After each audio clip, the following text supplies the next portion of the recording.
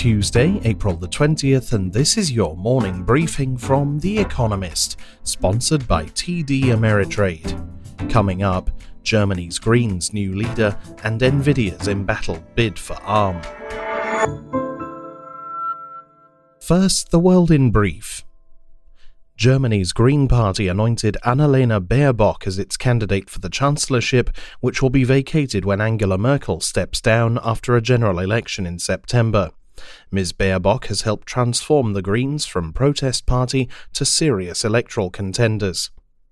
Painful efforts by the ruling Conservative Alliance, Mrs. Merkel's Christian Democratic Union and its Bavarian ally, the Christian Social Union, to choose their own successor, inched forward when senior party members named Armin Laschet, the CDU leader, as their preferred candidate over Markus Söder, the popular head of the CSU. The European Union secured an extra 100 million doses of the Pfizer-BioNTech COVID-19 vaccine, bringing the total number of doses to be delivered this year to 600 million. The bloc needs more shots to offset delays in the rollout of the Oxford AstraZeneca and Johnson & Johnson jabs.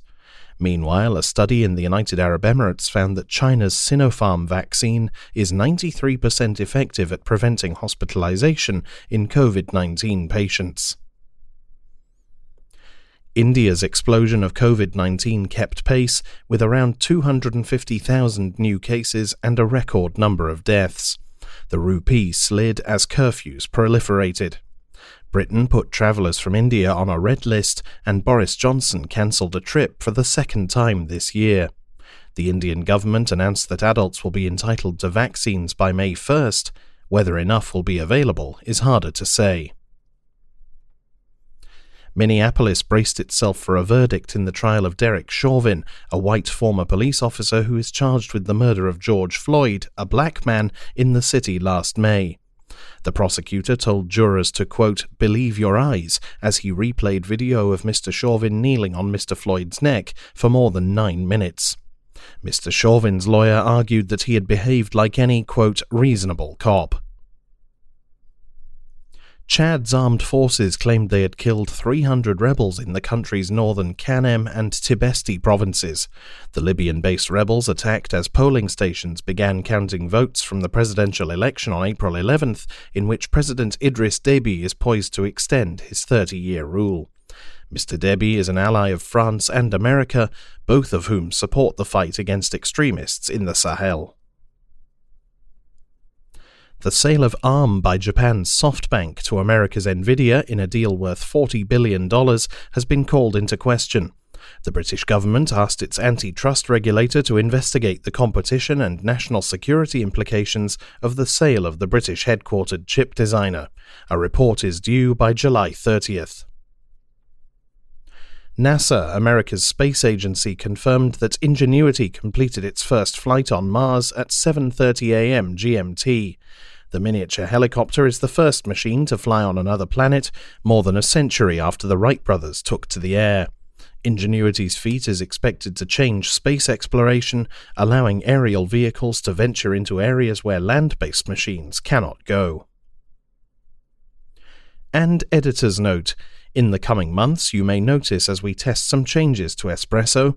Our stories each day will cover a wider range of topics and may be updated more frequently. As we experiment, we welcome feedback from you. Tell us what you like or don't.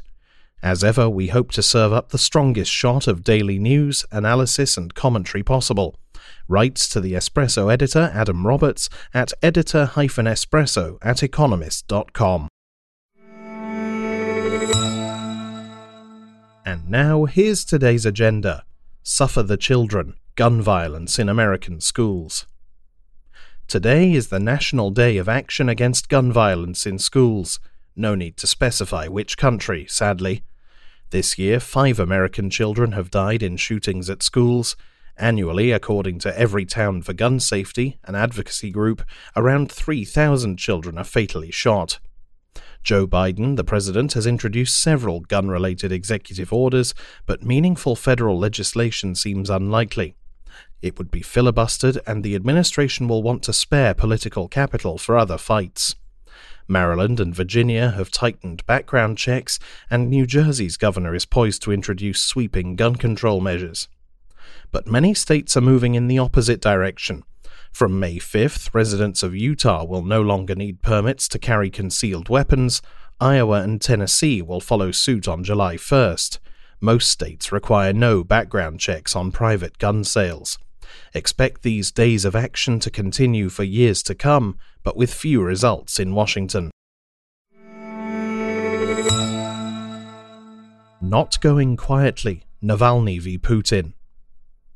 Yesterday, Russia's prison service said that Alexei Navalny's health was, quote, satisfactory, but that he had been moved to an infirmary, nearly 3 weeks into a hunger strike to demand access to his preferred doctor. But the opposition leader's supporters have warned he is at risk of imminent death. Even incarcerated and suffering acute mental and physical torment, Mr. Navalny is a threat to President Vladimir Putin. The international support the dissident enjoys was shown in an open letter on Friday from nearly 80 eminent intellectuals and artists from around the world, and in an American government warning that there will be, quote, consequences if he dies in jail. He also has support at home. Demonstrations to back him are planned across Russia tomorrow. Moscow's prosecutor has applied to a court to have Mr. Navalny's organization closed down as extremist. Mr. Putin looks nervous, whereas Mr. Navalny seems to know no fear. Killer curve, India's second wave. Each day's new figures boggle. According to an independent tally on April 18th, India logged more than 275,000 additional cases of COVID-19. Yesterday, it recorded more than 1,750 deaths, amid reports indicating gross undercounting. Since the crest of India's first wave, which nearly touched 100,000 daily new infections in September, cases subsided to about 10,000 per day throughout the winter. Many Indians let their guard down with a season of intense political campaigning and the observance of a giant Hindu festival. But the suddenness of this tsunami of infections has shocked even the pessimists. It may be accelerated by a new viral strain, first identified in Maharashtra state. Now the whole country is reeling, with hospitals and crematoria buckling under pressure. Inadequate supplies of medical oxygen are proving deadly. Delhi began a 1-week curfew today. 5 cities in the neighbouring state of Uttar Pradesh did the same. For millions of Indians, the eerie stillness of last year's lockdown is back. Turbulent times, Boeing's AGM. Boeing's shareholders gather virtually today to take stock of the troubles facing the American plane maker. They will discuss whether the board is up to the task of monitoring the revitalization of the aerospace giant. Some investors, encouraged by families of the victims of the 737 MAX crashes, may heed proxy advisors and vote against the chairman and other board members. The resumption of deliveries of the 737 MAX is encouraging, but the recent groundings of some planes to check electric systems is a concern. Although Boeing delivered 77 planes in the first quarter of this year, its arch-rival Airbus delivered 125. The long-term flight path for the recovery of air travel is also unclear, as COVID-19 continues to keep international flying in check. Boeing's quarterly financial results, released next week, will not be pretty.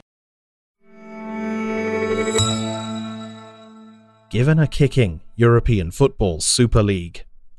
We didn't know we had snakes so close to us, said Alexander Cheferin, head of Europe's football association UEFA. His target, 12 big clubs that announced on Sunday they would kick off a breakaway Super League in August. Though Mr. Cheferin sounded shocked, similar ideas have been around for decades. The COVID-19 pandemic, which has battered clubs' finances, has simply focused minds.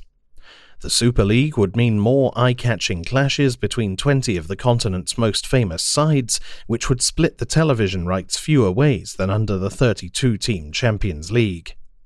15 founding clubs would be exempt from relegation. Die-hard fans are livid. The clubs are betting that the ritzy new league would win them more followers elsewhere, if it goes ahead. UEFA claims that Super League players would be banned from contests like the World Cup. Britain's government is looking at ways to block it. The idea could yet be an own goal.